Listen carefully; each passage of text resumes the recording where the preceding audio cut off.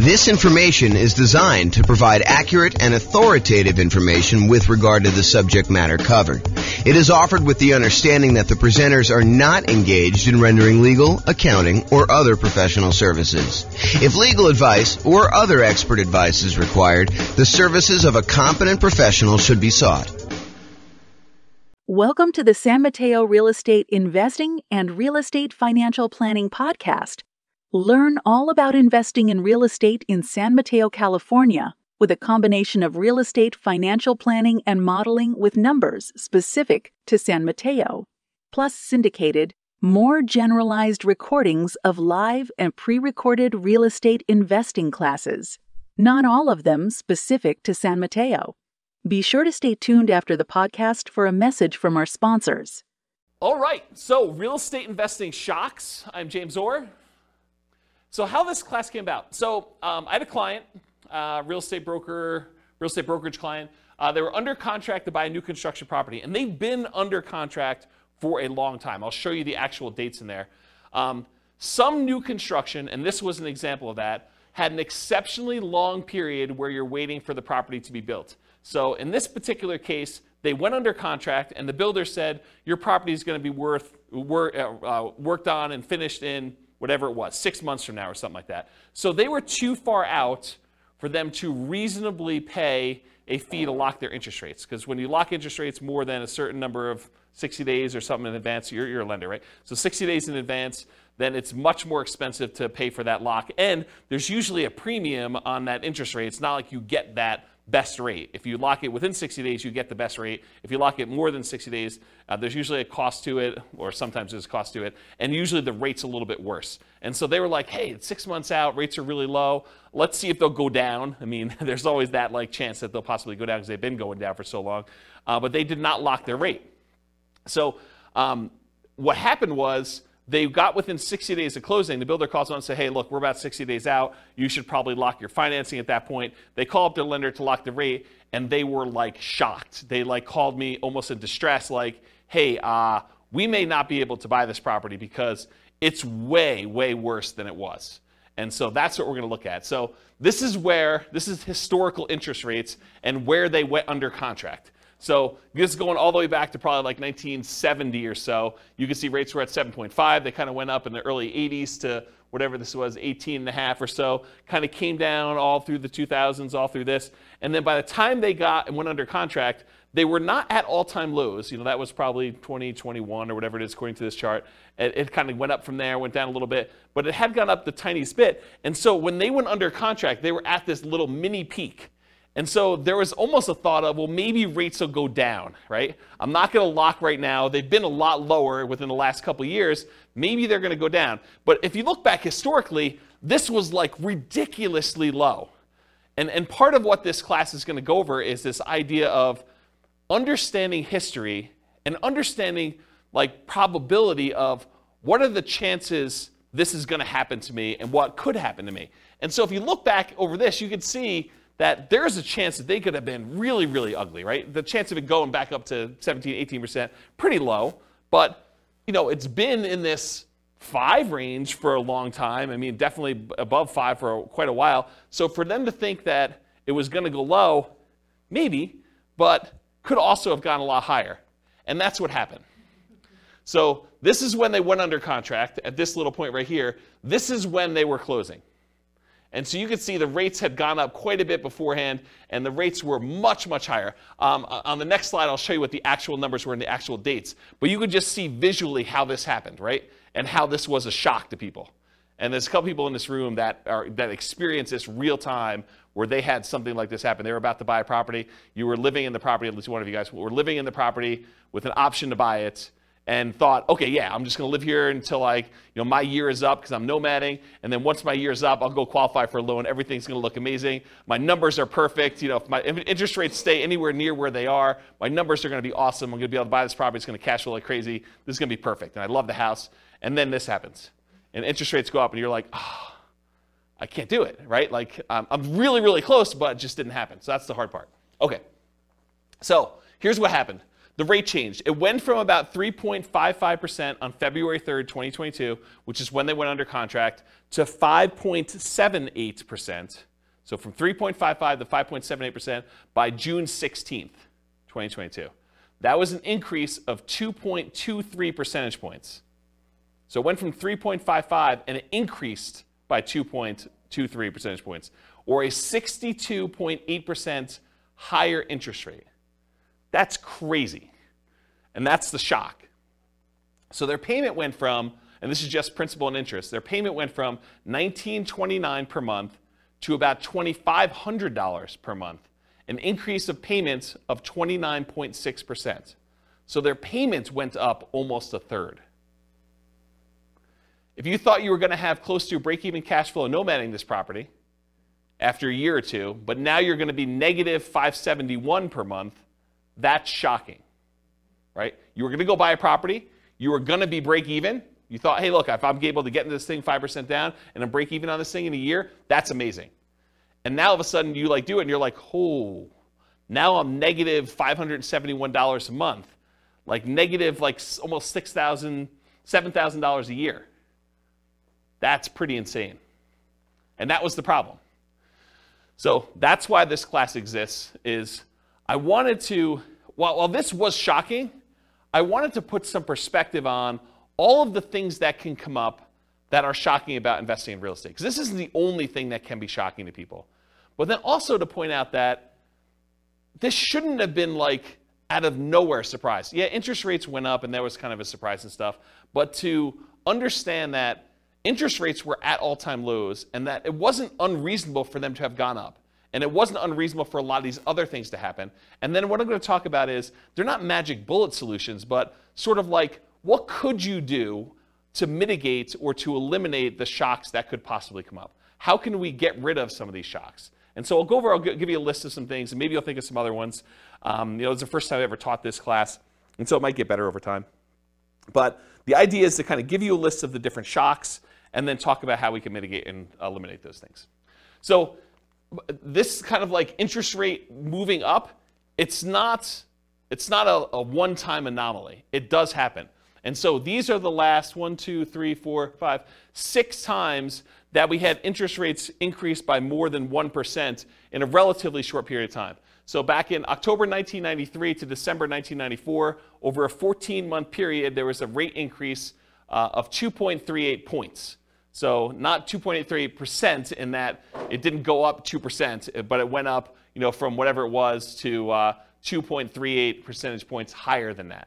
Okay, so home prices during that period of time, they went up 3%. So if you're wondering, hey, if these significant increases in interest rates that we've had, do home prices drop?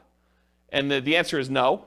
So historically, in every single one of these cases, the interest rates went up. The home prices went up. So it went up 3% for that period of time. The number of home sales did go down by 11%. So we sold fewer houses during that period as interest rates were rising. We sold fewer of them, but prices were up during that period. From January 1996 to September 1996, over an 8-month period, we saw a 1.2 percentage points increase of rates, and home prices went up 2% during there. Home sales went down 2%, though. So it means we sold less houses, but they went up in value 2%. Yeah, Ben? Was that 2% over that 3-year period, or is that 2% annually? I think this is a 2% increase in home prices during this period. That's what I think it is. I didn't actually go compile the data. I got this, I think, from Freddie Mac's website. Here's the address. You may want to go read their kind of the analysis, how they put it together. But my understanding is that it was 2% over that period of time. Yeah. And this wasn't a 3-year period. It was only 8 months. So January 96 to September 96, it only took 8 months for this to happen. And then it was 2% over that period of time. I thought it was 93 and 96. I was just looking at the start date column. Yeah, so this is start to end, start to end, start to end. So this is the period of time that this rate change happened and what happened to home prices and sales during that period. Got it. I was just looking, I wasn't looking at both columns. Yeah. Does that answer the question then, probably? Because I think that's, unless they annualize this, right? Which I think that it's just during that period, but it's possible they could have annualized it for all I know. It didn't say annualized. Okay, so in October 1998 to May of 2000, that's a 19-month period, interest rates increased 1.81 percentage points, and then home prices went up 13% over that period of time, and home sales went down 2%. June of 2003 to June 2004, 12-month period, 1.06 rate increase, and 13% increase in home prices, 2% actually increase in home sales during that period. And then June 2005 to July 2006, a 13-month period, 1.18 percentage point increase in the interest rate. Home prices went up by 7%. Home sales went down by 14%. And then November 2012 to December 2013, that was a 13-month period, 1.11 percentage point increase. Home prices went up 11%, and home sales went down 2%. Yeah, go ahead. What's our current one? What's our I don't know because I don't know if it's stopped. So I think that they're waiting for that, but it's a lot because, I mean, even this one. Like huge compared to Yeah, so our latest one was an increase of 2.23 percentage points, and it was over this period of time at least, right? So February to June. So that's pretty crazy, but it may not be done. And we need to stabilize. I'm not sure how they determine where it stops either, because it's sort of arbitrary, to a certain degree. So on average, it was a 13-month period for the interest rate to adjust. The average rate adjustment was 1.46%. Home prices went up on average 8% during those periods, and we saw a decline in home sales by 11%. So, which, if you look at this, right, it's not a shock. I mean, it shouldn't be a shock that this happens, right? It was a shock to them because we weren't thinking about it, and you weren't thinking about it. You went under contract. You're like, oh, maybe they'll go down. Interest rates have been up a little bit from where they were in the bottom. Maybe we'll get lucky and the rates will go down. And we've got, we're far out from this 60-day period, so we'll just wait and see. But then this shows you that we shouldn't really be that concerned. Do you have a question, Austin? I saw you looking. No, I was just speculating. This is a guess. I wouldn't think it would be done currently because there's a potential still another hike coming. So until that, we know if that's going to change anything or not. I wouldn't think that this go around this year would be finalized yet. I wouldn't say finalized. I was just thinking like our current number is bigger than any number on that list. Yeah. And so probably in a year, if it keeps going up, it will be worse. Yeah. That's all I was getting. Maybe it's peak to valley too, right? Yeah. Maybe it's like they look at what the lowest was and the peak and they sort of determine where it was. It's hard to say. It's really hard to say. There's some speculation in the room for the recording about like whether we should use the current one now and whether it's going to continue or not. So we don't know. All right, any questions on this? So the idea though is that this is not like out of nowhere. You should not have known that this could possibly happen. It's happened before, 6 times at least, and maybe not to quite the extreme, but it's not that far off from what we've seen. And we'll have to see what happens. Okay, so here's a quote from Dan Sullivan. Basically, the quote is: "If you've got enough money to solve the problem, you don't have the problem." And a lot of the issues that we're going to see are related to if you're willing to spend the money, it's not really an issue, right? If you can afford the difference in the price, the monthly payments, or buy down the interest rate or some combination of their two, it's really not that big of an issue. The challenge is a lot of times we don't want to spend the money or we don't have the money. And so we'll talk a little bit about that. Okay, so this is sort of a weird philosophy I have, and I've never heard someone explain it quite like I'm about to explain it to you. But I heard some slight variations on this. So if you have a variation, I'd be interested to hear about it. But here's this concept for me. If I'm walking down the street and I look down and I notice my shoe is untied, it is not a big deal for me, right? Like, my shoe's untied. Shoes with shoelaces get untied. It's not that big of a deal. So I expect my shoe to become untied because that's what happens. I don't complain to people. I'm not like, hey, guys, did you see this? My shoe, it's untied. It's a real problem. Like, this never happens. Like, it's just crazy. Can you believe this happened to me? I was walking down the street and my shoe got untied. You don't complain to your fellow investors that your shoe is untied. You don't let it remain untied, frozen in fear, unwilling to do what is required to fix it. It's not like, hey, what do I do? Like, my shoe is untied. There's nothing I can do about this. What should I do? This is crazy. It's never happened before. And you don't swear off wearing shoes forever because they've become untied. It's not like, oh, last time I'm ever wearing shoes, this is a big deal. I'm just not wearing shoes anymore. I'm going to go get Velcro. Or I'm going to not wear shoes with shoestrings or something like that. I just bend down, I tie my shoe, and I go on with my life because shoes become untied. And when I use this analogy, it's like you want to get yourself to the point where all the things that we know that can happen with real estate is like your shoe becoming untied. You got to expect it. Interest rates go up. Prices go up and down. Rents go up and down, vacancies happen, roofs go bad, air conditioners go bad, tenants wreck properties values go crazy and they go up and you do really, really well. You sell properties, you make huge profits. I mean, all these things happen, both good and bad in real estate, and they should not be a shock to you. So the same thing happens with real estate investing. These shocks will happen. You should expect them to happen. You don't need to complain to everyone. You know that these things have happened. You should not be frozen in fear when they happen. You should do what is required to resolve the issue, and you should not swear off investing in real estate because they happen. So it's this philosophy of you got to get to the point where mentally it's like your shoe got untied. You got to trivialize it such that, okay, tenant's not paying rent. I got to do something about that. I call up the attorney, we do the eviction, or whatever it is that you do, you just deal with it. It's like your shoe gets untied. It's not a big deal. You got to just work through it. Interest rates go up. All right, I didn't quite get the rate I wanted, or you're under contract, you're more than 60 days out in new construction, you're like, oh, interest rates went down. That's good. It's like, your shoe's automatically getting tied for you in some ways, right? It's like good things happen to you. Does this make sense? Have you heard a version of this philosophy before where it's sort of like presented like this? Okay. All right. If anyone does, I'd be interested to hear about it. So non-shocks. So these are often shocks because you did not know to, and sometimes, expect them. Either you did not expect them or you didn't know to expect them. But you probably should come to expect them. A lot of things we're going to talk about tonight, they're going to seem like, yeah, that makes sense, but I don't always think about it when I'm doing the thing, and so I forget about it, and then when it's a shock to me because it happens, right? So this is thinking about things probabilistically, not this will always happen or this will never happen, but there's a chance, a small chance that this could be really ugly. There's a large chance that this is going to be fine, and there's a medium-ish, smallish chance that something could happen and it makes it, inconvenient where I have to bend over and tie my shoe, okay?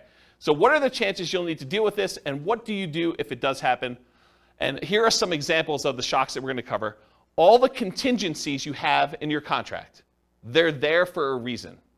Things that you can terminate a contract on, that's why you can terminate, because sometimes you discover things while you're under contract that you were not as you expected. They're shocks to you. So we'll talk a lot about those. All the maintenance you have on properties, all the repairs you have on properties, and capital expenses that come up with properties. Guys, roofs go bad. You should budget to have to spend $5, $10, $15, $20, $50,000 on a roof. Whatever it's going to cost you to replace a roof, you got to know it's coming. Got to know ACs go bad. You got to know furnaces go bad. You got to know that flooring wears out. Kitchens get outdated or wrecked or destroyed by tenants sometimes. Bathrooms get destroyed. It's part of the thing. Your shoe becomes untied. Roofs go bad, right? So you can't complain when you have a roof go bad. You just have to budget, plan, and spend the money to replace the roof. That's part of what you need to plan for. All the property ownership issues. People slip and fall. You get sued. Neighbors complain. They do irrational things. They'll come over your house without you knowing, without you expecting them. All that crazy stuff. So all the property ownership issues, all the property management issues. At some point, someone's going to claim that you treated them unfairly. Even if you do treat them fairly, they're going to feel slighted in some way. Tenants are not going to pay rent sometimes. Even if you do the best job at screening tenants, all these things are going to happen. I'm not trying to be negative about it. It's just be a realist. Realize that this stuff occurs, and you got to treat it like it's a shoelace. Like, okay, I got to deal with that. Just going to deal with it. Going to tie my shoe and move on. All the natural disaster and accident issues. So there's going to be hurricanes, there's going to be earthquakes, there's going to be floods, there's going to be other stuff, things that you did not expect could happen to your property are going to happen. They could be small probabilistically, but they're possible to happen. All the asset protection issues. So all the things about slip and falls and people suing you and perhaps challenging your ownership of properties, multiple properties, or you getting in car accidents and people coming after you for that. All the stuff you deal with in normal everyday life exists. So just be aware of that. So including all the different things we're discussing in tonight's class. There are reverse shocks, as I've hinted at before. Sometimes shocks go in your favor. Home prices go up while you're under contract. Interest rates drop before you can lock in financing at a reasonable rate. The $10,000 roof repair you thought you were going to have to make when you're under contract to buy a property turns out to just be a minor patch job for $500 that buys you 5 more years. The ancient-looking air conditioner that isn't working is fixed with a simple service call for a few $100s, and it ends up working for another 10 years. These things happen. Just like you buy a property when the air conditioning is working, and it turns out you need a whole new AC unit just randomly. Like it's the coils are cracked or something that you just could not tell while you're under contract. So good and bad things happen to you. Does that make sense? Okay. So here's the intent of the class. Raise your awareness of what the shocks are. Try to give you some of the simple ideas of what the possible ways are to mitigate or eliminate them, and that there are no magic bullets or magic solutions to many of these shocks. It's not like I'm going to magically solve the roof issue or the interest rate issue for you. I'll tell you some tips and how I think about it, what you can do for it, but they're not going to solve all the issues for you. So just realize that up front. Okay? Okay, so here's the class format. We're talking about shock, what it is, and then how to mitigate and completely eliminate it if possible. And then I use this abbreviation ME instead of saying mitigate, eliminate all night. So ME is going to be an abbreviation on the slides that show the mitigation, elimination sort of slides. Okay, so here's some general principles. These are sort of things that, in general, help dampen the impact of any of these shocks. Okay, so many of these are universally applicable to all types of shocks. Number one is reserves. You really should have reserves to invest in real estate. These will help mitigate the overwhelming majority of these issues. Again, if you have the money to solve the problem, you don't have the problem. If you have the money to replace the roof, it's annoying, but you got a new roof, and now your property is good for X number of years. You know, if you need to replace an AC, just replace the AC. If you can afford to buy down the rate and get it back there, you buy down the rate. Yeah, it's not ideal. You just do it, though. If you want the property and it's going to be a good investment for you long term, you just figure it out. And if you want rates when rates drop down, you can refinance again. So one thing is having reserves. Number two is worked with experienced professionals that have navigated or at least been trained to address these issues before. So be willing to pay for advice from your team, attorneys, accountants, CPAs, inspectors, property managers, real estate agents, brokers, the title folks, et cetera, et cetera, et cetera. If you're willing to have people that have gone through this before and can help you navigate and understand, well, typically here's how we deal with this, here are some solutions we usually use, or put it in perspective for you, I think that's worthwhile. Study history. So know what has happened in the past, and ideally not just the very recent past. As I showed you on that chart with interest rates coming down, they were really looking at, and I didn't ask them this, but I assume that they were really looking at that last 5 years or so where interest rates were really, really low. And they're like, hey, look, we just came off a really, really low interest rate. Maybe these rates are going down again. But if they look back over a very long period of time, they would have seen that it's not unreasonable that the rates did what they did, right? And then have a backup plan whenever possible. So what is your plan if this happens? Maybe really low probability, but what are you thinking? And maybe there's things you can do now that will make it easier for you in the future should that come up. And then evaluate what your risk exposure is and determine what level you're okay with.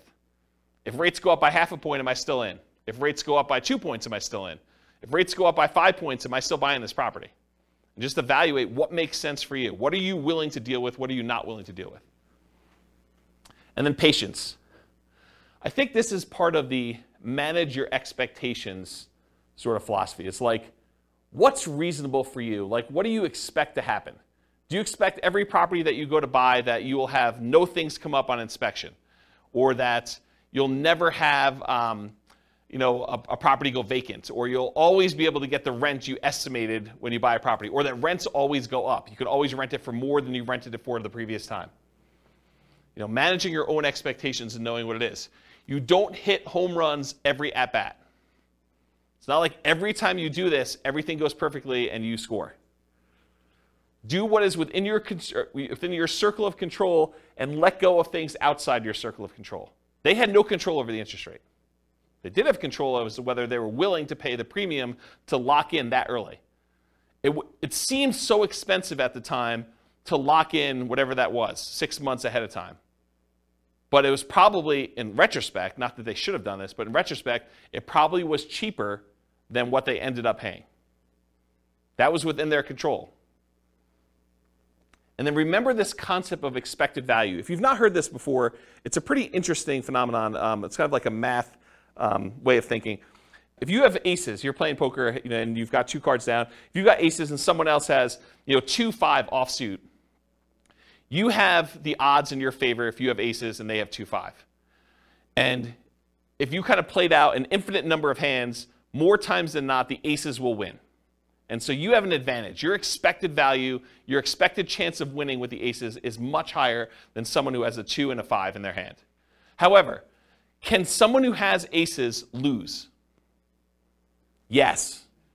Yes, they can. So the idea is that they can have the advantage. Everything could be going in their favor, but they could do everything right, but they can still not have things go their way and they could lose.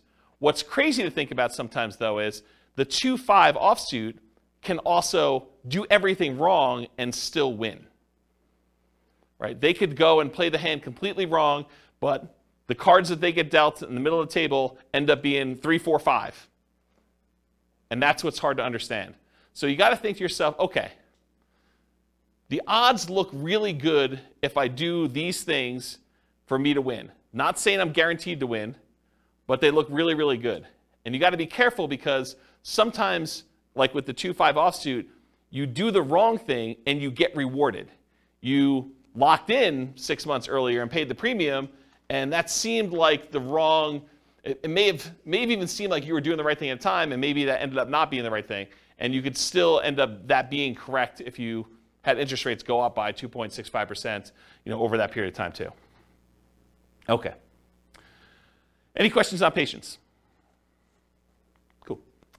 So I'm going to go over some different groups, the stuff before you buy a property, the stuff when you're under contract, the stuff post-closing once you own a property, some things specific to selling, and some extras. I think there's only one extra that I've gotten here. So that's the groups we're going to do. So let's go over before you buy. And some of these, once I go over 1 or 2 of them, they're similar enough, we're going to be like, okay, we already know that. All right, so you're out looking for a property to buy. You find an amazing one. You want to put in an offer, and maybe even do put in an offer, but you find out there are multiple offers. This could be a shock to you. If you've never been in a market where you have multiple offers on a property, or you've never bought a property before and realized that the really popular, very desirable properties sometimes get more than one person bidding on it, you may not be ready for this. Anyone who's kind of been buying a property in the last 2 years has been like, oh yeah, multiple offers here, we see 20 of them. But if you're brand new, you haven't seen that, could be a shock to you. If you are looking for the best of the best properties, why would it surprise you that other people also like that property and want it too? So it should not be a shock. So here's the mitigate or eliminate thing with multiple offers. If you are willing to compete, make strong offers that have the best chance of getting accepted. And I have a slide coming up from a class I did called the 10 tips to get offers accepted in hot markets. I'll kind of give you the 10 tips, but if you really want the 2-hour version of that, go watch that class. And then the next thing when you're doing multiple offers is work with a professional who understands multiple offers and can give you some tips for doing it. And again, you're not going to win every one of them. It's just impossible. If you have 20 offers on a property, which is an extreme case for really, really hot markets, 19 of them don't get it. And then know your market. Sometimes it makes sense to make a strong offer right away with short deadlines to avoid competing offers. You go see a property, you're like, okay, this one's really, really good. I definitely want this. I have a feeling it's going to get multiple offers on it. So I'm going to come in hot tonight, make an offer, tell them I need an answer by 9 a.m. tomorrow. And you come in really strong with your offer. It has to be so compelling that they're not willing to wait to see what other people are willing to do. And so that could be a strategy. Or sometimes it makes sense to wait, let all the other people show it, let them put in their offers, and then have your agent call the other agent and say, hey, what does my guy really wants it, what does my guy need to do in order to get this one accepted? What do they need to beat? And they can tell them, go ask your seller, because sometimes you're not supposed to give away that information without permission from your seller, but go ask your seller, say, look, if you want the best offer, I'm willing to come in and make it happen. You just need to tell me what that number is. And so there's an incentive for the seller to tell you what number it needs to be. And it is impossible to always know which one of those options to go with. You can't know whether you should come in early or you can't know if you should wait, because there's maybe some agents or some sellers that are like, if it's a reasonable offer, I just want it, I want to get it done with. And sometimes it's like, I want what's happening at the end. Okay? Can't see? All right, cool. So 10 tips to get offers accepted in hot markets. So this is from a 2-hour class I did of the same title. And I'm just going to really quickly run through the list, but go watch this class if you want details. And we're sort of post-hot market as I teach this, but it could come back later, and then you definitely want to go review that class. So number 1, 10 tips, price. So improve on your price. Number 2, be willing to make up an appraisal gap. So if the property doesn't appraise, be willing to make up any difference or to completely waive that you need an appraisal at all. Number 3, use escalation clauses. So sometimes you'll want to say, I'll go $5,000 above the next highest offer. So you can actually use an escalation clause to increase your offer price to that. Number 4, call the seller's broker and find out what the seller wants in their offer to make sure you can match as many things as possible so that the seller gets what they want. Sometimes it's not always about price. A lot of times it's about price, but sometimes it's timing, or I really don't want to move the pool table, or I really don't want to do an FHA loan. As long as it's conventional, I'm fine. I've got concerns that it won't go FHA or VA or whatever it is. So you got to find out what the seller wants. You do that by calling the seller's broker. Have your lender call and verify and tell the seller's agent that you are qualified, you're going to close on the loan, that you're good to go. And make sure you have the best ideal loan for getting the job done. One that's going to be easy for that property to sell with. You can waive the inspection or do a limited inspection or do no, or I guess waive it is doing no inspection at all, but you can do things with the inspection to make it more attractive. You can look at what's happening in the neighborhood to make sure you understand what you're going to need to do in order to get that offer accepted. If all the properties in the neighborhood are selling for 10% above asking price and you're coming in at list price, it's going to be hard for you to get that offer accepted. Earnest money, so you could increase how much earnest money you're putting up with a deal. I think that signals some strength. You could also make your earnest money non-refundable so that if you don't close for any reason, you don't get it back. That's a stronger offer than saying, I've got these contingencies, and if I can't get my loan or the inspection comes back weird or something else happens, then I'm going to get my earnest money back. That leaves the seller in a little bit less secure position. No conditional sale, so you do not need to sell your property before you buy this property. And then in some cases, especially when you're an investor and you're willing to buy more than one property, being willing to accept a backup position, because a certain percentage of the offers that do get accepted fall out. And if you're in backup position, there is a chance that you will not have to be in a bidding war again competing, that you'll just by default be in first position and get the offer accepted. So that's my quick list of 10 tips to get offers accepted in hot markets. Any questions on those? All right, sweet.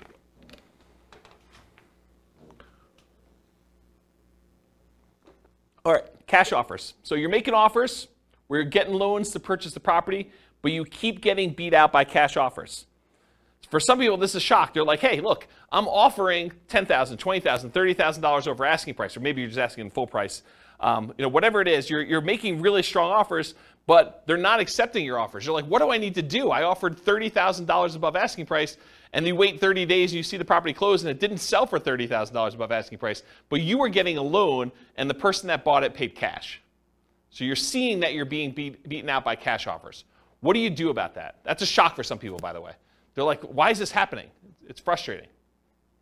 So same stuff for getting offers accepted in hot markets. Do as much of that as you can. You might also evaluate whether you're willing to pay the cost to use a service that allows you to make cash offers. There are services you could pay a fee to where you can then come in and they buy it cash and then you actually refinance out of it for some form. They'll vary a little bit depending on how they're structured, but that's the basic idea. Are you willing to pay the premium to make it a cash offer? Then maybe you don't need to go $30,000 over. Maybe you just need to pay 2 points or 3 points on a cash offer deal. Okay? Any questions on this? All right, limited accessibility. So either you can't schedule a showing, something about the property, they're not letting people in till a certain day that you can't make, or they're not letting people in at all because of a certain situation going on with the property, or they have very limited time in the property when there. For example, we only are allowing 15-minute showings, one person at a time. This happened during COVID. 15-minute showings at a time. We can only have one person in the property at a time at all. And we're only doing showings between noon and 4 o'clock when someone's able to take the dog and they're not at work. And so there's a really limited time, and you only have 15 minutes in the property because there's like people booked directly behind you and everything is packed. And you can only see the property for 15 minutes. Sometimes it's hard to make a decision on a property in 15 minutes. Sometimes but sometimes it's tough. Or you must see it with other buyers, agents, tenants, or sellers present. There are other times you're looking at a property and the seller insists that they be there. Or the tenants are there because they will not allow you to be in their property without them being present, so you don't go look at their room that they're growing weed in or something like that. Or there are other buyers there. It's an open house, and that's the only time you can see the property, the only time they're showing the property. Or there are other agents there. Or, especially with multifamily properties, this happens quite a bit, you can't see all the units before making an offer. They'll tell you, you can see unit 1 and unit 7. Unit 1 is just like units 1 through 6. Unit 7 is just like units 7 through 15. Well, you only see 2 units. The other ones are in different condition. Some better, some worse. But you can only see 2 before you make an offer. So that can be problematic. But this can be the norm in some markets, right? It can be, especially in different market conditions where it's a really hot market, or maybe it's based on property type, or just that particular property is kind of a weird one. But that could be pretty typical for what you're expecting. But it could be a shock for some people. So see it as it is, but not worse than it is, Tony Robbins. So how do you deal with this issue? How do you mitigate it? How do you eliminate it? Keep your ability to fully inspect the property. And by inspect the property, I mean yourself and or any professionals you hire. Inspectors, termite guys, radon, all the different guys you want to come in and do tests as part of your offer. So don't give up your rights to do this testing if you're going to do that. But if you have to be competitive, sometimes you have to be willing to say, okay, well, I'm only going to do a limited inspection, even though I didn't get to see the whole thing originally. So you want to get a multifamily property bought in a really hot market. Sometimes you're like saying, well, I'm only going to do a light inspection. I'll just do a walkthrough of the other units, but we're good. I know what's going to be there. I've done enough of these. You got to be willing to kind of accept that risk if you need to do it. And then evaluate what your reasonable exposure is and what the probability is that will happen, and bake that into your offer. Say, look, I've seen enough of these at this point. There probably are some ones that need a full kitchen remodel, probably some that need a bathroom remodel. So I'm out at most, whatever it is, $15,000, $20,000, whatever number you put in for your remodels. And so that could possibly be the case. And I can't imagine every single one of them is going to be like that. So let's say half of them are. And so you could say, there's probably a X% chance that that's the case.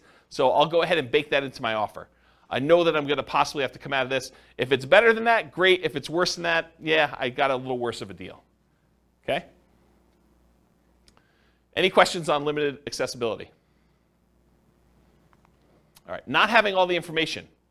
So you're wanting to make a decision, whether you're going to make an offer or not, but you don't have all the information you need. Maybe you're missing HOA docs to be able to tell if you can use it as a rental, or that you could park your RV, or put a little ADU, additional accessory dwelling unit back there.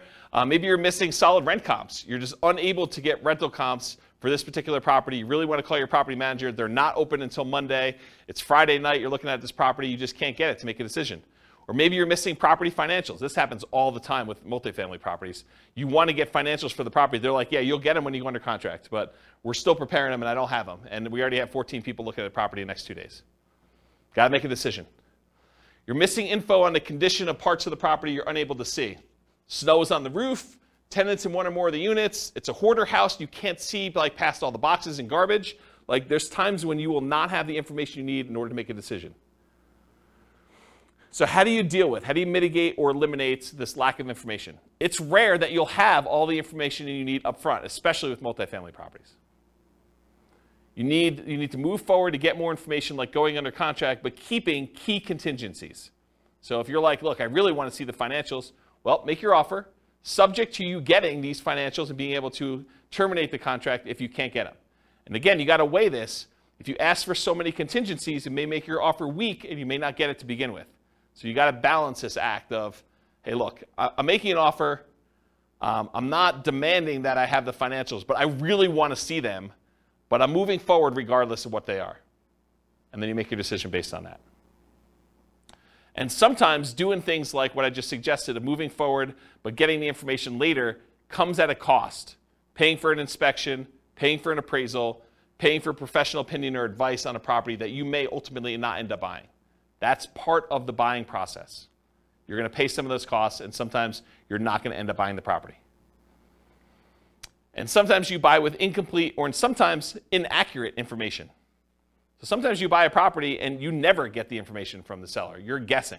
It's incomplete history. Or sometimes they give you information and it's wrong. They tell you, yeah, the HOA allows RV parking here. and you come to find out that that was not correct. Or Airbnbs. That's another good example. All right, so try to evaluate what risk you're likely to have and what risk you might have and decide if you're willing to take that or not. In some cases, you might be risking the cost of inspections, the cost of appraisals, and or your earnest money. Most contracts are going to be written as what we call earnest money contracts, which means if you don't perform, you and the seller agree, if you don't perform buying the property, that you and the seller agree that they get to keep your earnest money as liquidated damages for you not being able to perform. So if you put up $5,000 as earnest money, and for some reason you're unable or unwilling to perform and buy that property, they keep the $5,000, and that's what their reward is for you not performing. However, there are some versions of the contract where you could check a box or you could write it differently, and it becomes specific performance, which means you and the seller agree that if you don't buy the property, they will sue you and force you to buy the property or force you to pay damages. And it's not just $5,000. Okay? So the risk is if you have a specific performance contract and you don't perform, then you could have a lot more responsibility or obligations to the seller than whatever you put up as earnest money. So from a seller's perspective, if you offer them a contract that's specific performance, that may encourage them that you're really serious and that you're willing to perform, but it comes at a pretty significant risk to you. So depending on how it's written, it may be more than just the cost of the inspection or the appraisal and your earnest money if things really go south and you have to terminate or give up on the purchasing of the property. It may be that you're forced to buy it, and then you got to deal with whatever issues that made you not want to buy it to begin with, and then maybe you sell it or maybe you keep it. Okay? Any questions on this lack of information? And that does apply to like more than just this. Like if you're trying to terminate a contract and it's specific performance or earnest money, it's not limited to this one idea. It's just in general. I just finally got to it. Does that make sense, everybody? Okay, cool. Is this helpful for folks? Okay. All right, so we covered all the stuff before you're under contract. Let's talk about being under contract. Changing interest rates. That's what started this class, especially with long closing windows like new construction. It could also be you choose not to lock for some reason. You know, you end up with a 60-day closing because that's more convenient to the seller. And so you say, that's great. And you're like, hey, look, we got an election coming up. I think rates are going to drop after this election. And so I'm going to not lock. Because once I lock in, that's it. So you're like, I'm going to wait. All right, let's see how that goes. Maybe you're not sure of the lender you're going to use. You know, that may be a reason why you're not going to lock. You're calling to say, hey, look, I got calls out to 4 different lenders. I want to find out what's going on. You do this over the weekend, or you do this where there's a Fed, you know, as like a hearing or whatever they do where they kind of announce what's going on, and they usually announce that they're going to raise rates or lower rates, and it just happens to be over the time when you're shopping all your different lenders. Or maybe you're required to switch lenders while under contract and have to relock. You go under contract, you think you're going to use a lender, they get a little farther into your file and they realize, hey, we can't do your loan. You've got XYZ problem, and you know our underwriter's saying no, even though they should be saying yes. Or we have an overlay that prevents us from doing these types of loans. Or you need to go to a special lender to deal with this. Or I'm not qualified to do this special situation you've got going on. And they say you got to go to another lender. And now rates are different. All these things can come up. So changing interest rate, what do you do to mitigate or eliminate this? You consider locking rates as soon as possible. You consider paying the extra fee to lock farther out. They could have paid the fee and got the higher rate. And I think a lot of times, if you look back historically, a lot of times that would not have been worthwhile. They would have ended up not really gaining from that. In this case, it would have been worthwhile, but we didn't know that. It's hard to tell in advance. Some builders may offer long-term locks or incentivized financing when you go under contract. So it could be an incentive of the builder. You know, you go under contract today, you can lock in your rate with our builder lender, and it's good through when you close. That's just part of our program. Beware of variable rate loans, adjustable rate mortgages, and loans with balloons.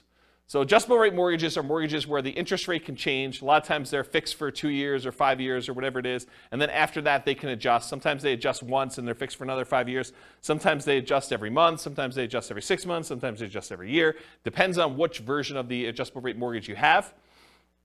And then loans with balloons.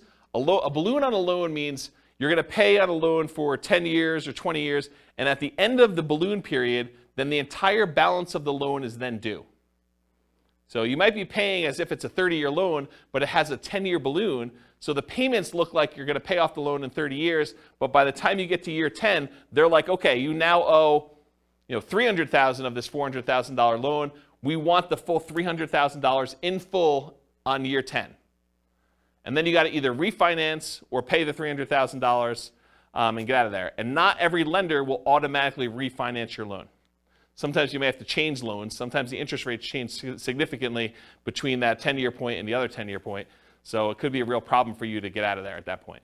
So anytime you take on a variable rate loan or a loan with a balloon, this opts you in to additional potential shocks in the future. If you get a 30-year fixed rate loan or a 15-year fixed rate loan where the entire loan is paid off, it's amortized over that period, 15 years or 30 years or 20 years or 40 years, whatever it is for you. Most common is 30. But if you get a fully amortizing loan, you opt out of this additional risk. You have the option to refinance if you want to, but you are not obligated to have that additional interest rate risk then. Because it's going to be paid off by the time that period is over for you, whether that's 30 years or 15 years. Does that make sense? Okay. Ideally, when you go under contract with these, keep the financing contingency in. So don't negotiate away your ability to cancel the contract based on your financing. But a lot of times, in order to get offers accepted in really hot markets, we were saying, we'll waive that. I'm definitely getting this property and I'm buying it. And something I don't have in my written down here, but it just occurred to me, sometimes with new construction, we will pay a whole bunch of money that is non-refundable upfront in upgrades that if we cancel for any reason, including the interest rates change or financing changes, we're out that money. So sometimes you'll go and you'll be like, okay, here's the base house, but I want AC. I want you to put in a backyard fence. I want you to upgrade the flooring from the normal, really crappy vinyl to something a little bit nicer because I'm going to be living there for a while first. And I want you to put in a refrigerator and everything else. So we'll be like, okay, great. We're totally willing to do that. It'll cost you this amount of money. And we'd like an extra $10,000 in non-refundable earnest money for us to be willing to do those upgrades for you. If you do not close on the property, you don't get that money back. That's pretty common. Okay? So realize if you cancel now because interest rates went up, then you're out that additional money. So it could be a lot more than just regular earnest money. So getting back to this point, ideally keep your financing contingency in your contract so that if this does happen, then you're minimizing how much you spent up to that point to be able to get out of it if you decide you do not want to move forward. Another point here, if you could not lock now, and now if you could not lock and now you can't make the numbers work, you may need to terminate. So if for some reason you were unable or unwilling to lock, and now later on the rates don't work for you, you may need to terminate or try to renegotiate if applicable. So you've been under contract for a while. Maybe the market's softened a lot where the builder's having some struggles getting things under contract. It's possible they may come in and say, look, we really want you to continue buying this property. What if we gave you $5,000 to buy down your rate to help out? It's not going to buy it down to what it was, but maybe it helps you a little bit. Maybe you negotiate that. Or maybe it's with a seller who's like, look, the market's very different than when you went under contract with me. I really want you to close this thing out because I'm going to buy something else. I've already got 1031 things picked out, or maybe I'm moved and I've already bought my new property, but I really need to get this thing sold. How about I knock off $5,000, or I pay $5,000 in seller concessions to help buy down your rate or something? You couldn't renegotiate if it's possible to do that. Of course, if you do cancel for some reason, you might be at the cost of any inspections you did, any appraisal money you spent to that point to get the appraisal done, any earnest money if you're outside of your ability to cancel without getting your earnest money back, and maybe some other out-of-pocket costs. Beware of specific performance contracts, as we discussed before, where you are telling them that you guarantee that you're buying the property, otherwise they can sue you to perform and force you to buy or force you to pay damages. Any questions on this? A general question not Yeah. related to this. Yep. But what's the average amount of time for a new construction to be completed in Fort Collins area? It varies. So it depends on the builder and how backlogged they are. Some builders will actually build spec homes where they're building them in advance and you could buy it within 30 days. And then other builders are such that they have not broke ground yet on the property, and other ones they're in different stages where they say, look, these 5 we've already dug foundations and they're going to framing. These are already framed, and so depending on which one of those you buy, could be a different time. and some of the other ones where they haven't dug ground yet, it could be like, hey, we're going to get to this one, but it's in phase 2, and phase 2 is not going to start for 3 months, and then it's going to be 6 months from when we actually do that. So it could be really long time. Right, but you would still only get 60 days for lock-in rate for the loans. That's correct. A lot of times you are limited to how far out you can lock unless you're willing to accept a higher interest rate or pay a fee, or both. Got it. Yep.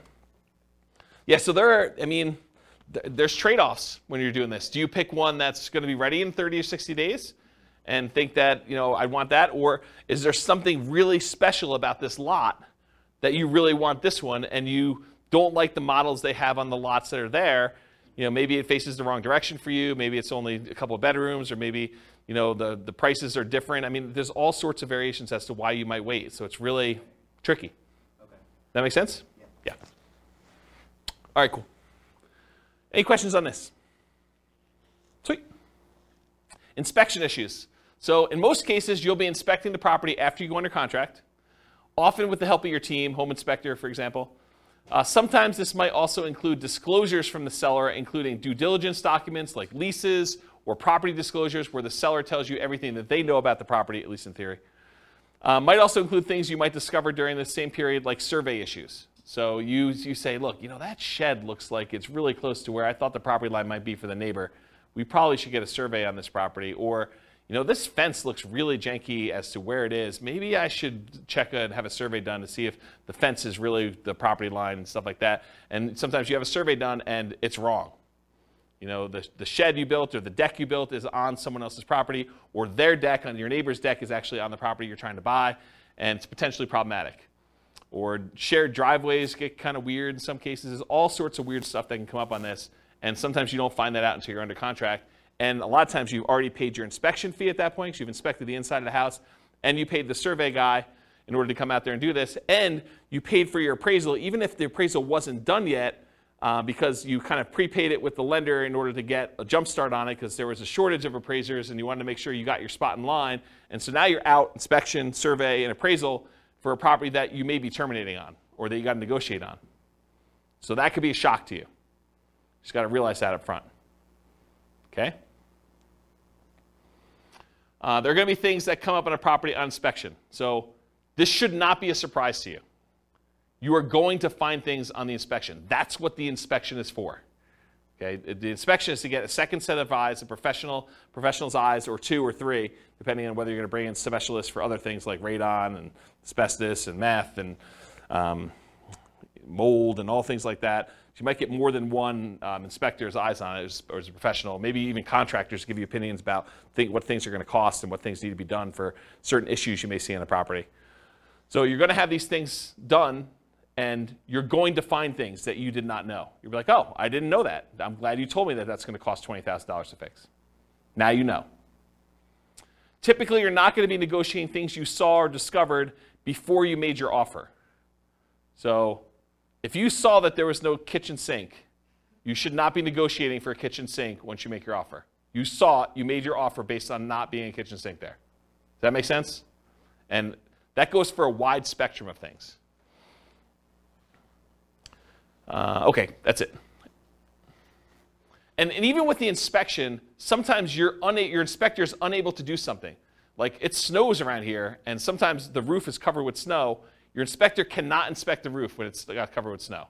So if you're buying a property and you have a really limited inspection window, unless you extend out the ability to inspect it for snow later or something like that, or sometimes it's under snow for 30 days, not as much around here, it's highly unusual. But if that's the case, that's problematic. You may be buying a property that you've never seen the roof for. Okay, so how do we mitigate or eliminate these? Reasonable expectations. If you're buying a 20-year-old property and the roof's never been replaced, you or your team should realize it's going to need a new roof soon. Just makes sense. So for you to be surprised by that or shocked by that's problematic. Keep your ability to terminate and negotiate in a contract. Might be out of the cost of an inspection, maybe an appraisal in some cases, maybe your earnest money depending on how you structure it. But you want to make sure that you have what you need to be able to negotiate these things if things come up.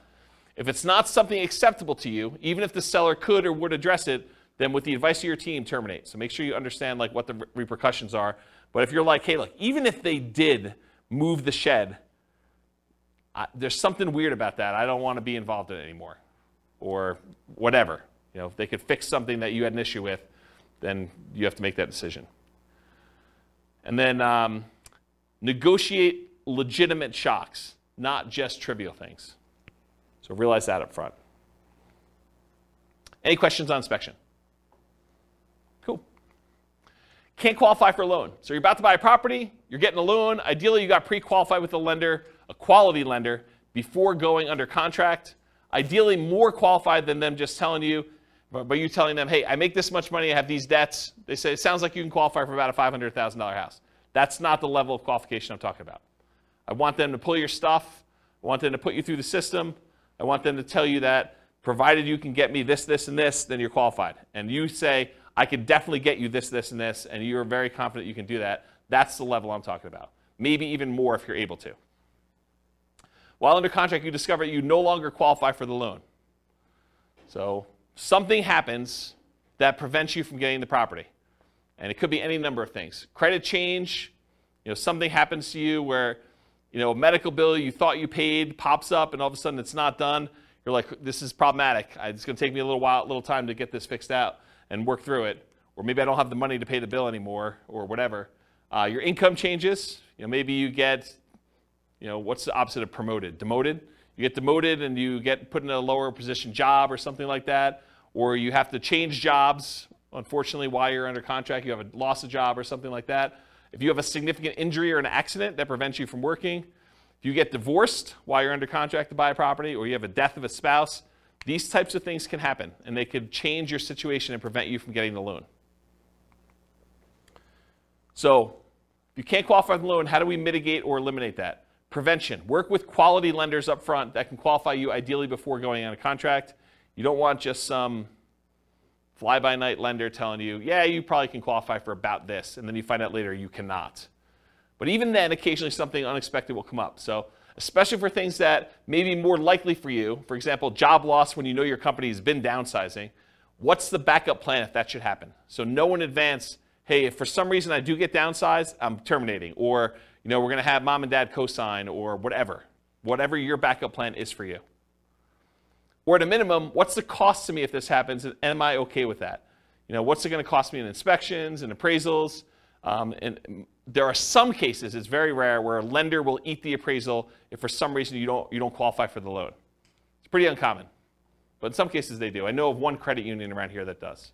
Actually, I know of another bank that does too. There's 2 banks that I could think of that do that, but I don't think of anyone else. Do you know of anyone else that does that?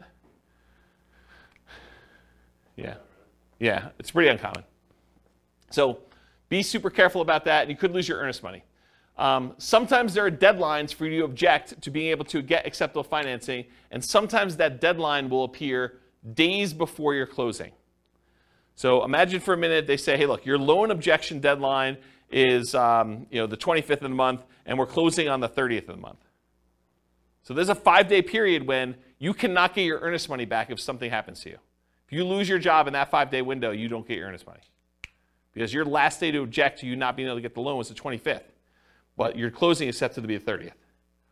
So if you get in a car accident, get injured, get divorced, something happens to you or your job, credit score changes significantly enough, all those things can impact it. I had a client once, was under contract to buy a property, and they got married while they were under contract.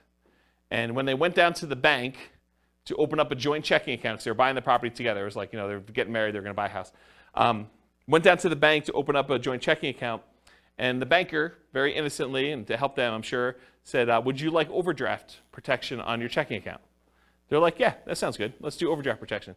So they went and did that. They opened up, by getting overdraft protection, they opened up a new line of credit. It changed their credit score enough where they barely qualified for the loan because it actually gave them a hit to their credit score.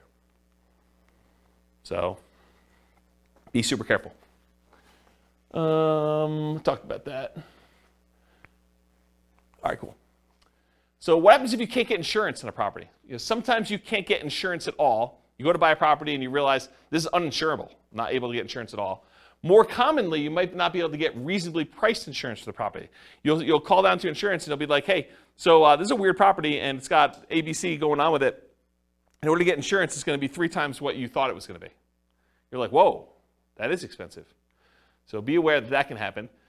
Sometimes properties are in flood zones, and you might not know they're in a flood zone. It's not like there's water on the ground in flood zones all the time, right? It's flood zones because it occasionally gets flooded. So flood insurance can be expensive. It might be more expensive than you thought it was going to be based on location, age, composition, history, something like that. So be aware. The one on here is fire. Fire? There's a lot of places that will not insure homes because of what they're considered in terms of property. Like if you were in Netherlands or other areas, it can be really hard to insure. So they could not insure them because they're in some type of fire area where like forest fire or something like that? Yeah. Yeah, that's kind of what I was thinking about location, but yes. Yep. Yeah, so how do you mitigate or eliminate this risk of can't get insurance? You can check with your insurance agent before you make an offer. I'm not sure I would go to that extreme, but you could. I mean, that's one way to mitigate or eliminate it. Sometimes you still run into the unexpected, though. They give you a quote, they get something, then when they finally formally submit it, something weird comes up. Most lenders require insurance if you're getting a loan, so are you willing or able to buy the property for cash if you can't get insurance on the property? And is it that good of a deal? You could also try alternate insurance providers, other insurance agents, especially ones that do more unusual policies. So I had a property once that I personally bought, and I don't remember the details. This is probably 20 years ago at this point. But there was some really weird thing where I was unable to get insurance on it, and I had to go to like one of these really obscure insurance agents to get the policy on it. And it was a little bit more expensive. It wasn't that bad. It was probably like 50% more than what I was expecting it to be. It wasn't a deal killer, but it was unexpected. It was unusual. So realize you might need to go to some weird insurance company to do that. Won't appraise. You're under contract to buy a property at a certain price. You hire and you pay for an appraisal. Usually you've already had your inspection and pay for that as well at this point. You might also have committed to other expenses, like paying for a moving truck and or storage units because you're getting ready to move. Maybe you close with a buyer who is purchasing your property that you were living in, and now you're living in a hotel with friends waiting for this house to close, and you get to the end and it doesn't appraise. So the property is not appraised for what you're under contract to buy it for. What do? You could negotiate with the seller to try to come to terms with an acceptable price for both of you.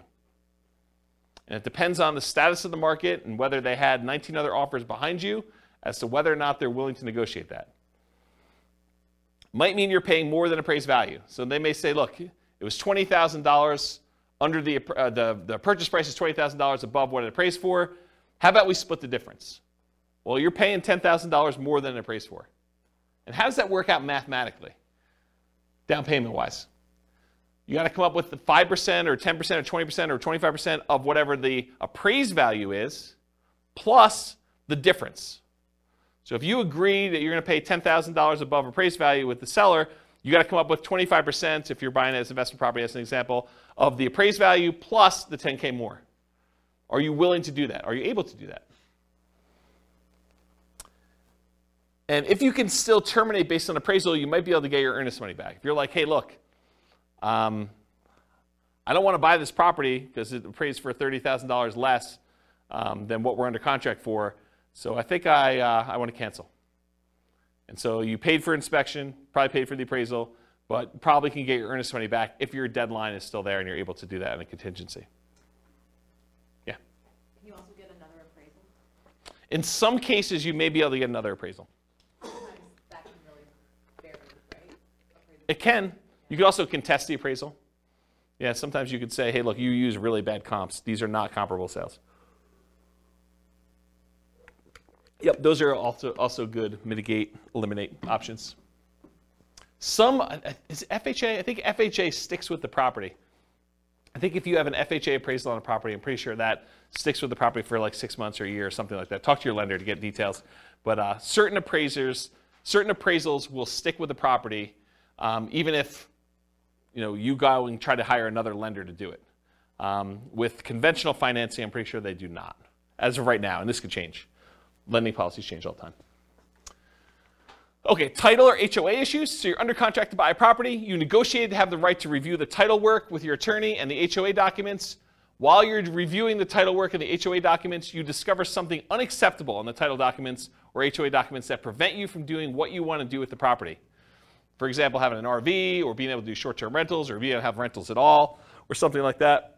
Or that you feel could impact you when you got to resell the property later. So maybe it's not something you're worried about, but you're like, hey, that's going to be a problem because this property is sort of built for X, and it turns out you can't do X with it based on something in title or something in the HOA documents or something like that. So something comes up where you're unwilling to do this.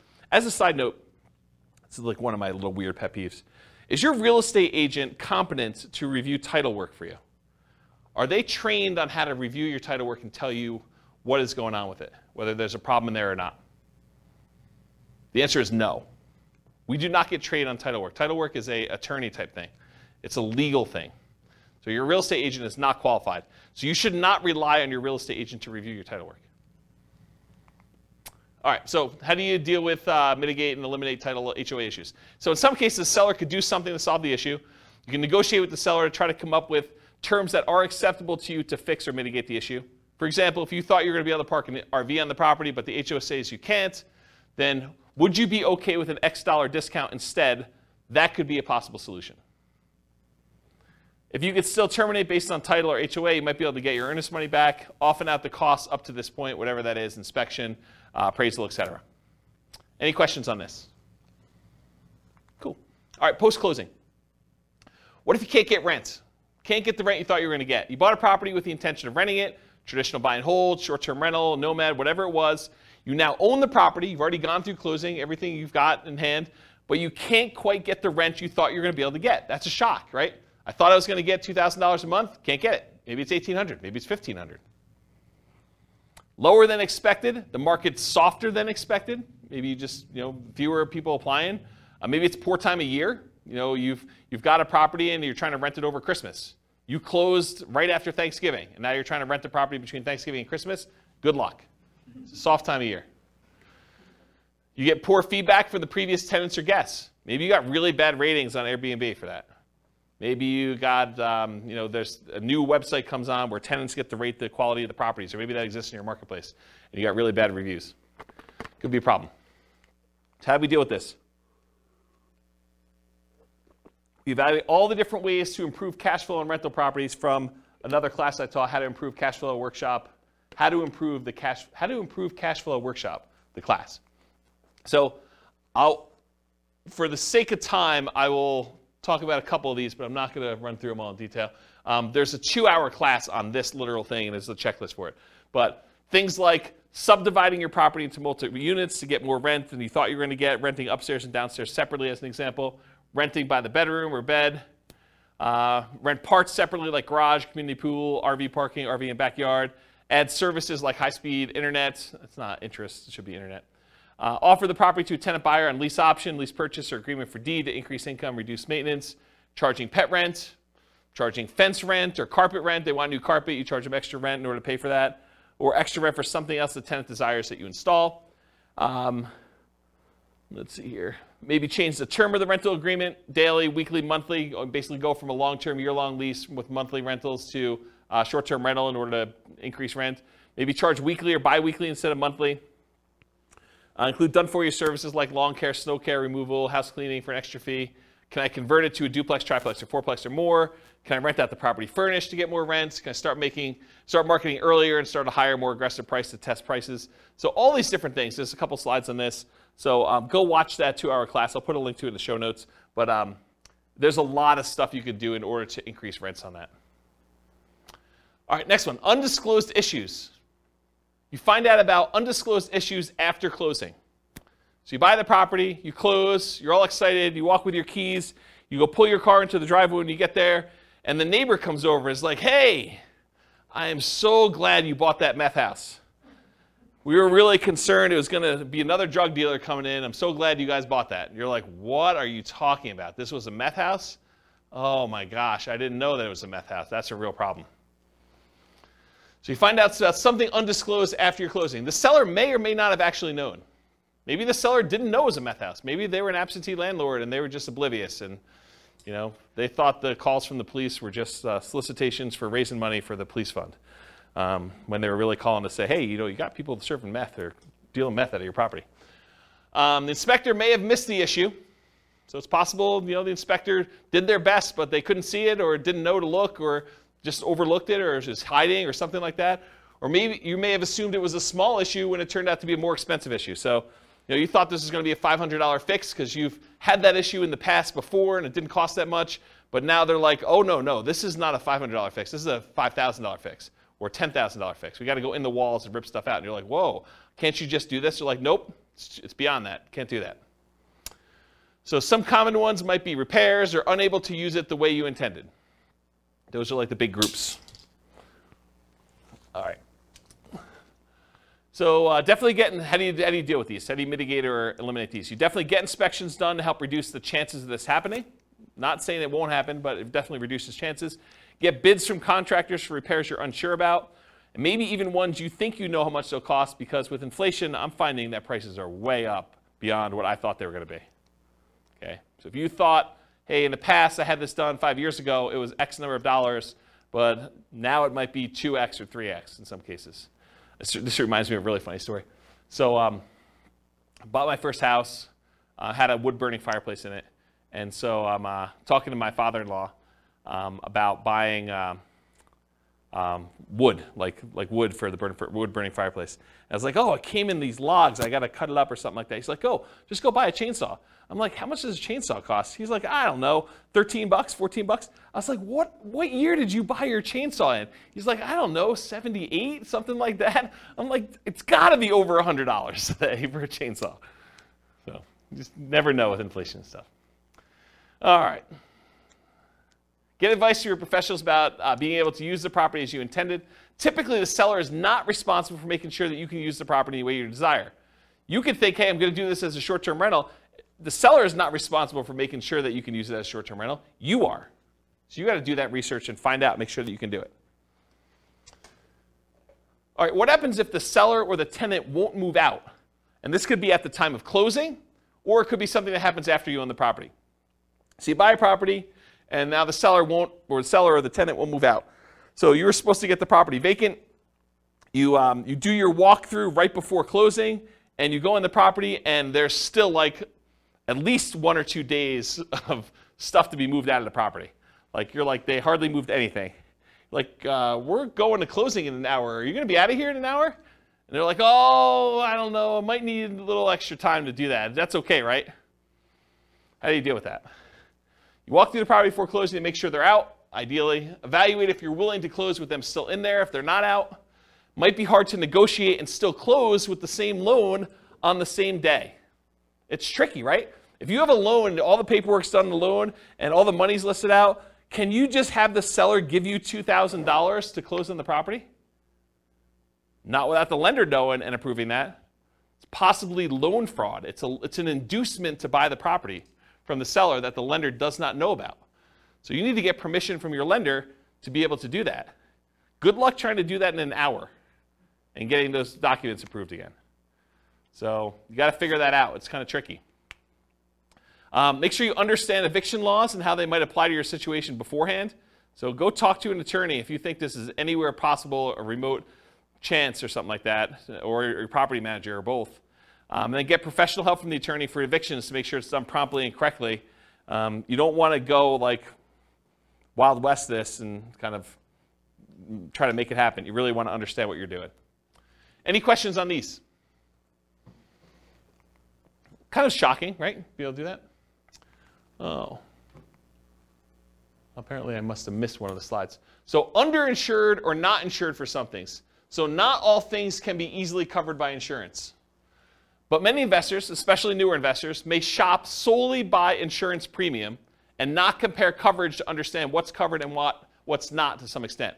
So the thing is, you go and you call 3 different insurance agents and they say, okay, your policy is going to be $1,400, your policy is going to be $1,200, your policy is going to be $1,100, the 3 ones you call. You're like, oh, well, I'll go with the $1,100. That sounds like the best one. Maybe not.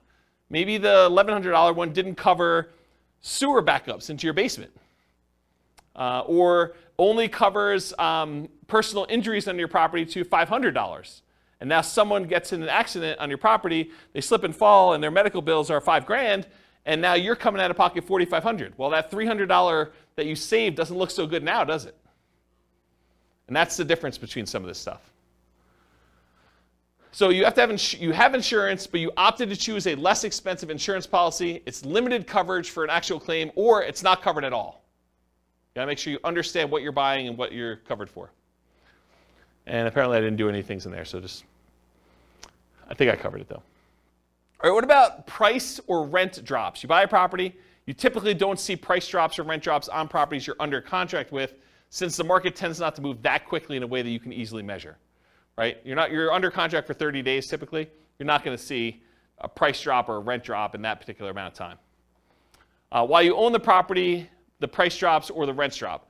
So change your strategy to one that has longer term perspective. Convert a fix and flip to a long-term rental as an example. So if you bought a fix and flip and you're buying a property, and for some reason you're unable to sell it for the profit margin you wanted, maybe you decide to convert it to a long-term rental, hold it for a year or two until you have the profit margin you want, and you fix it that way. Okay. Change the use to improve the value. So you were using it one way, long-term rental, now you change it to short-term rental. Use long-term leases, still likely to have issues when the lease is up. So if you use a year-long lease and rents drop, you've got a rent fixed in for a year, but at the end of that year, if rents had gone down, they may drop and you may need to adjust it down at that point. But it'll keep you propped up for a year. And then go watch that class on how to improve cash flow. They'll talk about other strategies for dealing with rent drops in there. Any questions on this one? Cool. HOA restrictions. HOA won't allow your intended use. You can find out after you buy that your HOA won't allow for rentals. Could be that they change their policy after you own the property. So this has come up for some clients before, so it's kind of important.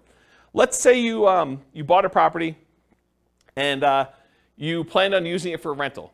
And while you own the property, the HOA gets together and all the different members of the HOA vote to change the rules of the HOA so that now you can no longer do regular rentals or short-term rentals or something else. That's potentially problematic. And in some cases, they may have to grandfather you in if you were already using it that way, but maybe they don't. You should definitely know the rules around you for what that could be. So read through your HOA docs is how you mitigate or eliminate it. Read through the HOA docs carefully before buying, often done while you're under contract. It may also be done prior to making an offer, but it's often not practical. Most of the time, they're not giving you HOA docs to read before you go under contract. Most of the time, it's done afterward. You may not have access to them until you're under contract, and you may need to act quickly on in-demand properties just to get your offer accepted. Get the help from your attorney interpreting them if you're concerned. Your real estate agent is not reading all these HOA docs, so you should be reading them and getting the help of an attorney if you need help interpreting them. We're not trained on that. It's not like we get training on interpreting HOA covenants. What about loan call due? Oh, this is an interesting one. I put some slides I've never put in a presentation before here, so this will be interesting for you guys. Loan call due. So you decide you want to buy a property, like buying it subject to, or maybe even on a lease option, as you'll see here in a second, or you move it into a LLC after you buy it for asset protection reasons.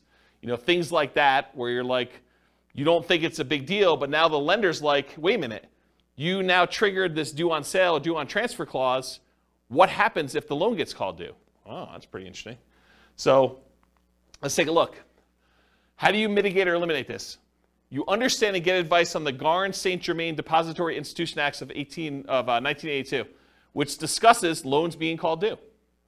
Talk to an attorney about it before doing these types of creative deals and asset protection strategies. And I want to be 100% clear. I'm specifically talking about buying properties creatively, where the seller leaves their loan in place and you take ownership of the property. Buying the property subject to the existing financing, or where the seller has the loan existing in place and you agree with the seller to wrap the financing where they get part of the payment and then part of the underlying loan is paid. Or, and this is the part where you really need to pay attention, or you own a property, you got the loan, and you decide to move the property into an LLC. Okay? So have a backup plan, be able to pay off the property, refinance, or bring it in to partner or refinance. So that's one of the things to do. Now I'm going to talk to you about the Garn-St. Germain Depository Institution Act of 1982. There's a link on here with this on here, but since you guys are not going to go read it, I'm going to explain it to you, okay? Because I want you to understand what this covers and what this doesn't. So this is 12 U.S. Code 1701 J3, preemption of due on sale prohibitions.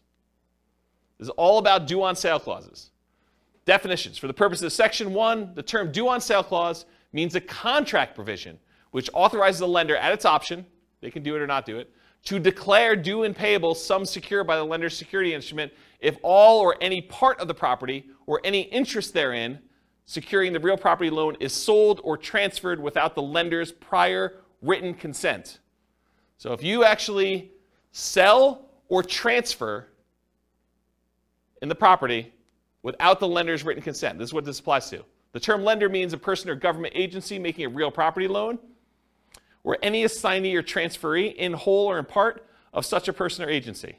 The term real property loan means a loan, mortgage, advance, or credit sale secured by a lien on the real property, the stock allocated to a dwelling unit in a cooperative housing corporation or a residential manufactured home, whether real or personal property, and the term, the residential manufactured home, means a manufactured home is defined in section blah, blah, blah, which is used as a residence.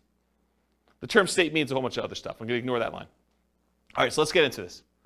The loan contract and terms governing execution or enforcement of due on sale options and rights and remedies of lenders and borrowers, assumptions of loan rates, Section 1, notwithstanding any provision in the constitutional laws of any state or the contrary, a lender may, subject to subsection C, enter into or enforce a contract containing a due on sale with respect to a real property loan. So they can enforce this. Except as otherwise provided in subsection D, the exercise by the lender of its option pursuant to such a clause shall be exclusively governed by the terms of the loan contract. So basically the terms of this are in the document itself, and all rights and remedies of the lender and borrower shall be fixed and governed by the contract. So it's in the paperwork you sign at closing.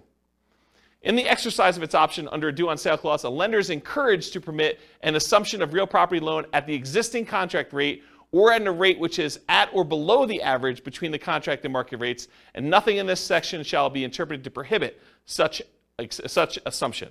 So basically what they're saying is, hey, if you're taking a property over subject to, the lender is encouraged, according to the law, to permit you to assume the loan at a rate that is at or lower than what it is. Okay? They don't have to, though, but they're encouraged to. All right. There's a bunch of stuff in here. I'm going to see where I want to start reading. I'm going to skip some stuff. But, so it talks about the dates that these come into play, basically any stuff before 1982, which is no longer really relevant. So I'm going to skip that part. It says respective properties originated in national banks or credit unions. That's what it applies to. Does not apply to, it does apply when they have successors or transferees. So here's something interesting.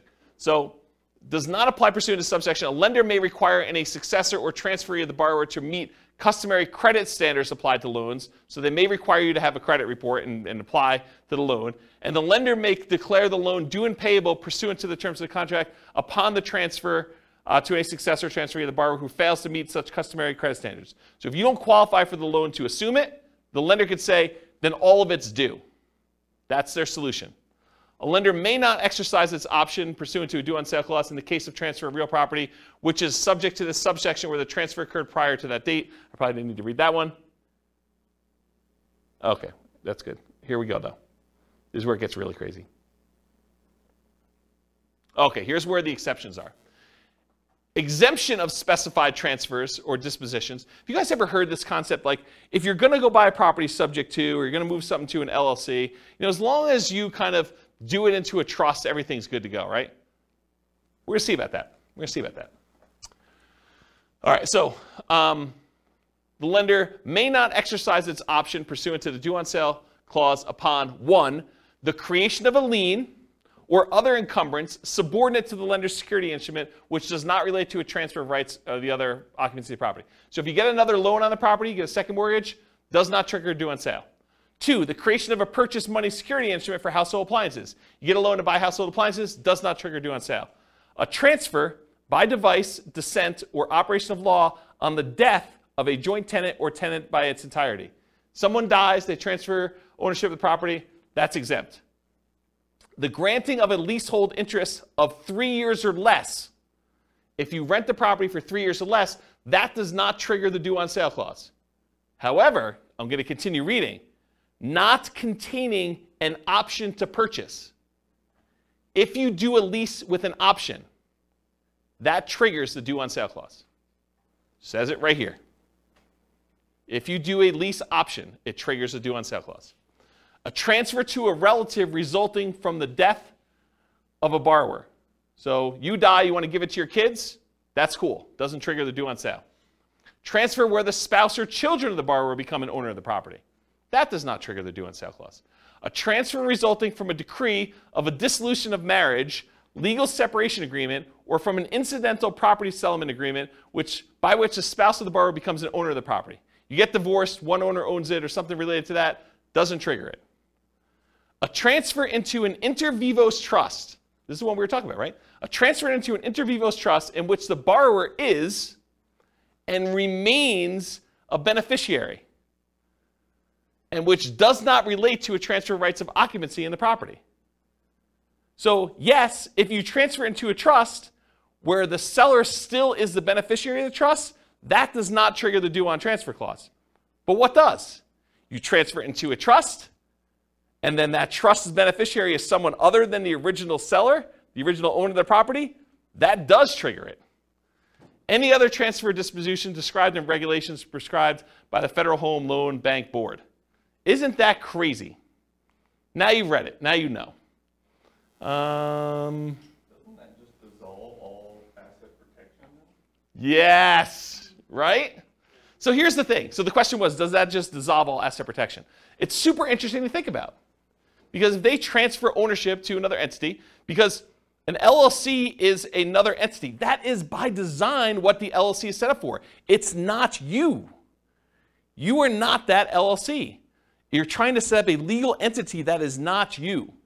So if you transfer it from you to an LLC, you have transferred ownership. Right? So what does that mean? It means that the seller can choose at their option do due on sale. The lender can, yes. It's not, they're not obligated to, and you don't see this happening very often, but I want you to understand from a shock perspective, because this is the class for it, right? That, hey, if you have a property you transfer to an LLC that you got a regular, like, conventional loan on and had a due on transfer clause, and you do this, don't be surprised that it could get called due, right? That's the point. And doing a lease with an option agreement could also trigger it. Doing a lease for more than 3 years could trigger it. Right? A 3-year term. That's what it said. Crazy.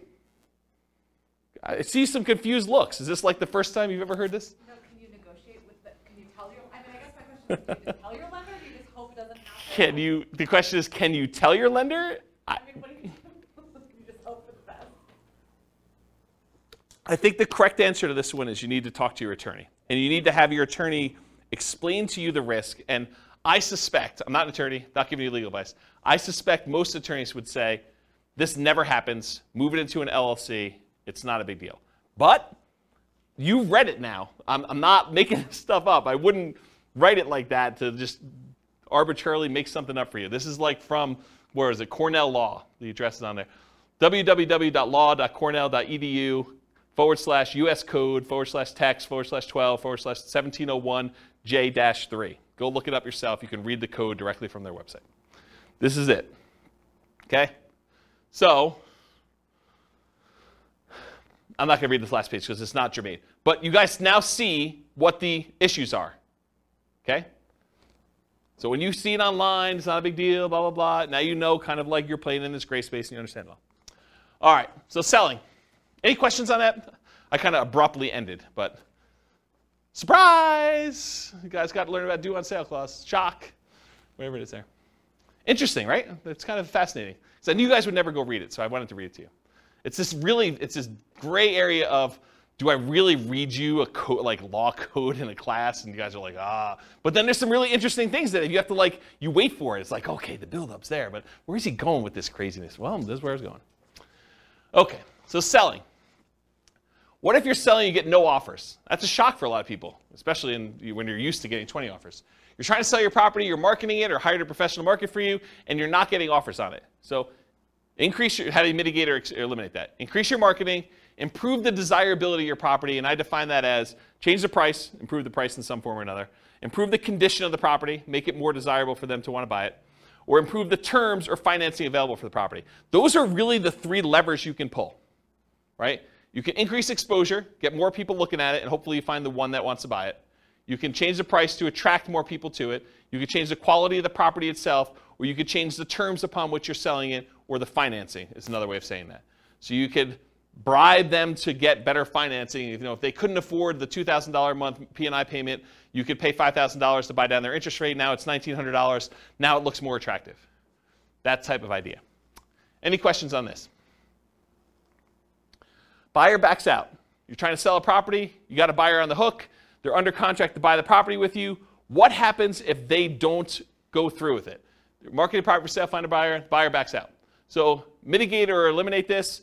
Realize that your negotiating power diminishes significantly once you go under contract, and it shifts largely to the buyer with their contingencies. Your strongest negotiating position is before you accept an offer. So try to negotiate as much as you can before that point. You lose a ton of power once the buyer goes under contract and they have all their normal contingencies in the contract. Then the power shifts to them. And that's especially true in markets where the contract is written very pro-buyer, like Colorado, as an example. In some markets and market conditions, a property falling out of contract can stigmatize a property for some future buyers.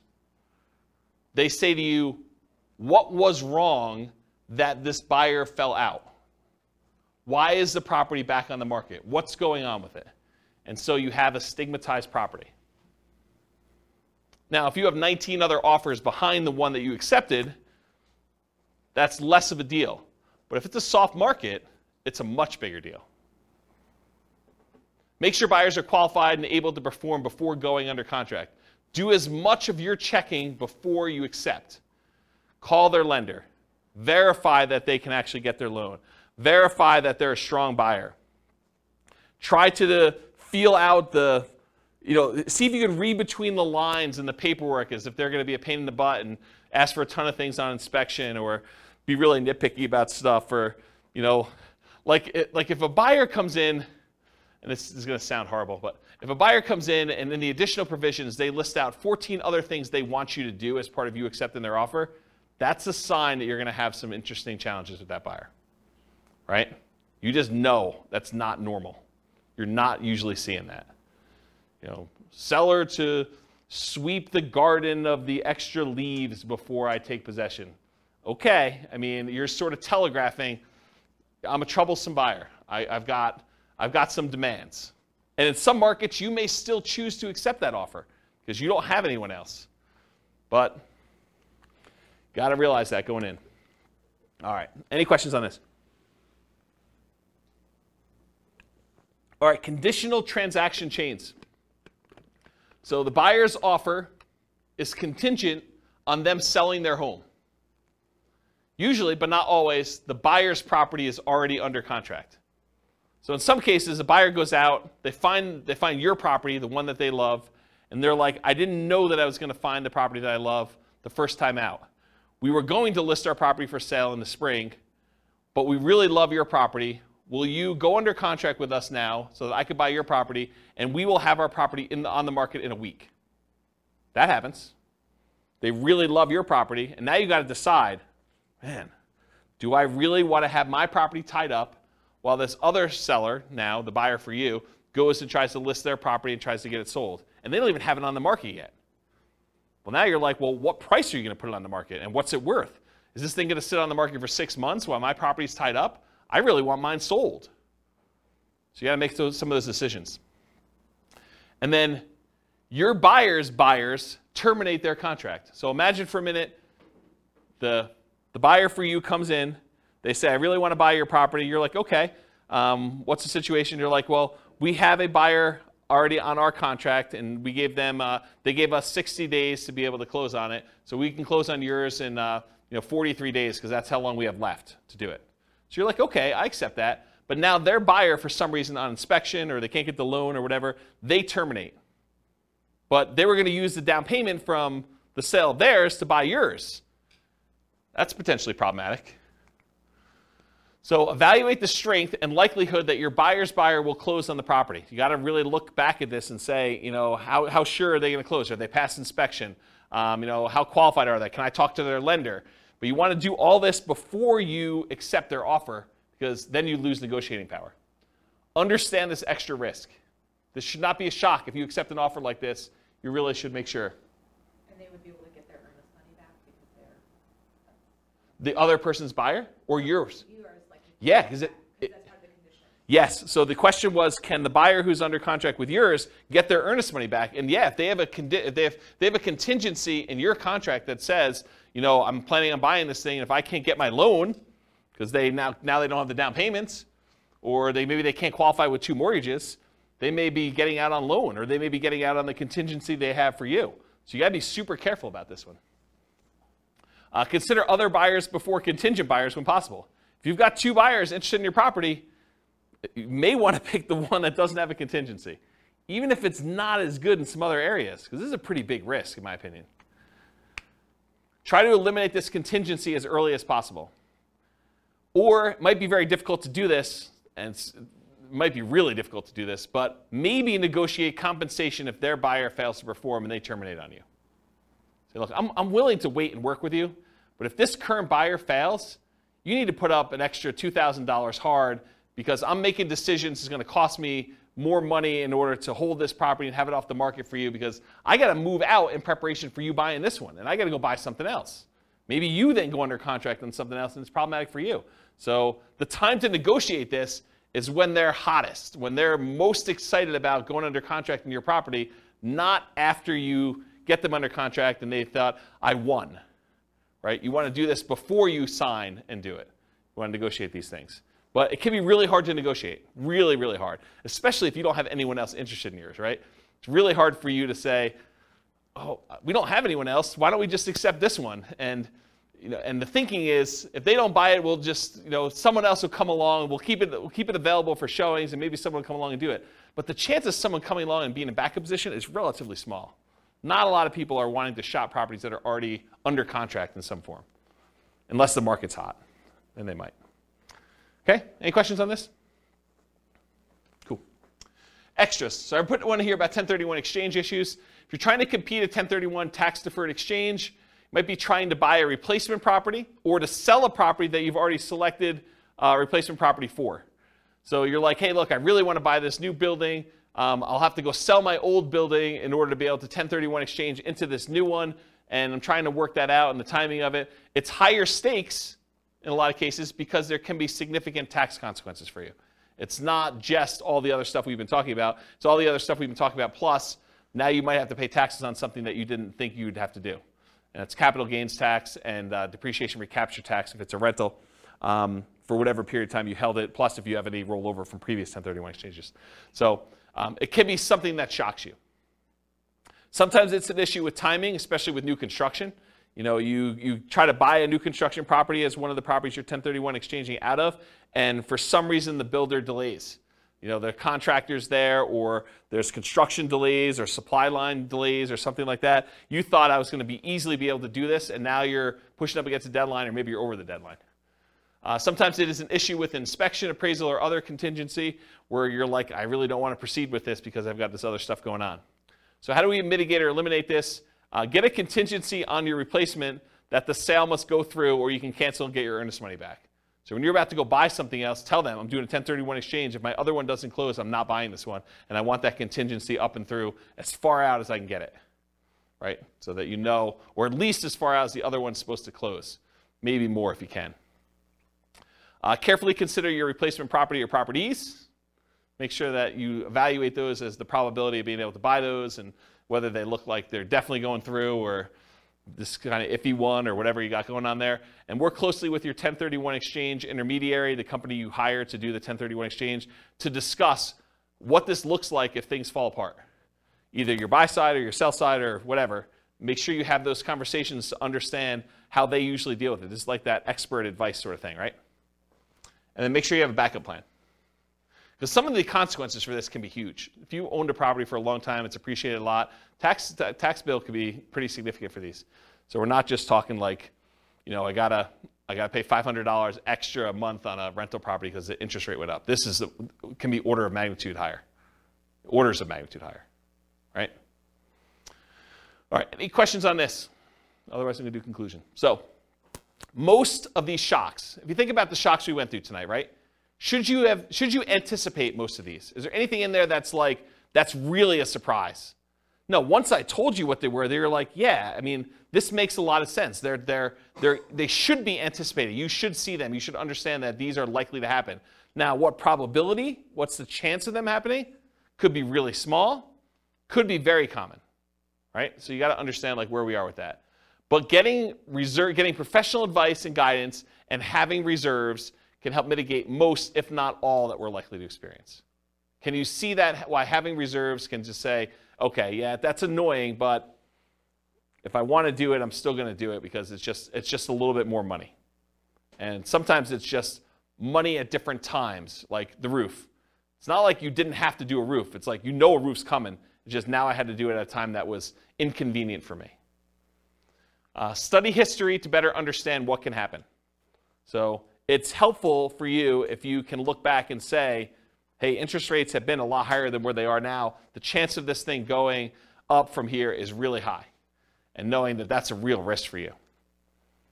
Okay. Any questions? Was that helpful? Kind of a crazy class? Surprise. Surprise all sorts of stuff. I really like that due on sale thing. I think that was pretty cool. No one goes and reads. They just say, on the internet, they say if you do a trust, that's how you get around it. Don't ignore what the law actually says. Just do the trust thing. Okay. All right, cool. No questions? Awesome. Thanks for coming, guys. I do appreciate it. I will see you all next week if you're coming. Bye-bye for now. With home prices up, mortgage interest rates up, and rents up, but not quite enough to counteract the higher prices and interest rates. Cash flow on rental properties in San Mateo is harder than ever. Book a call with the Real Estate Financial Planner to apply our proprietary 88 strategies to improve cash flow on your rentals. See the show notes for a link to schedule your call and improve your cash flow today.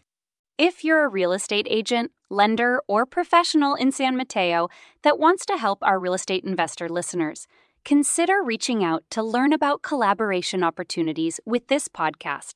We'd love to add more value to our listeners by having you assist our investors buy, sell, and finance their real estate investments. See the show notes to schedule a call to discuss collaboration opportunities.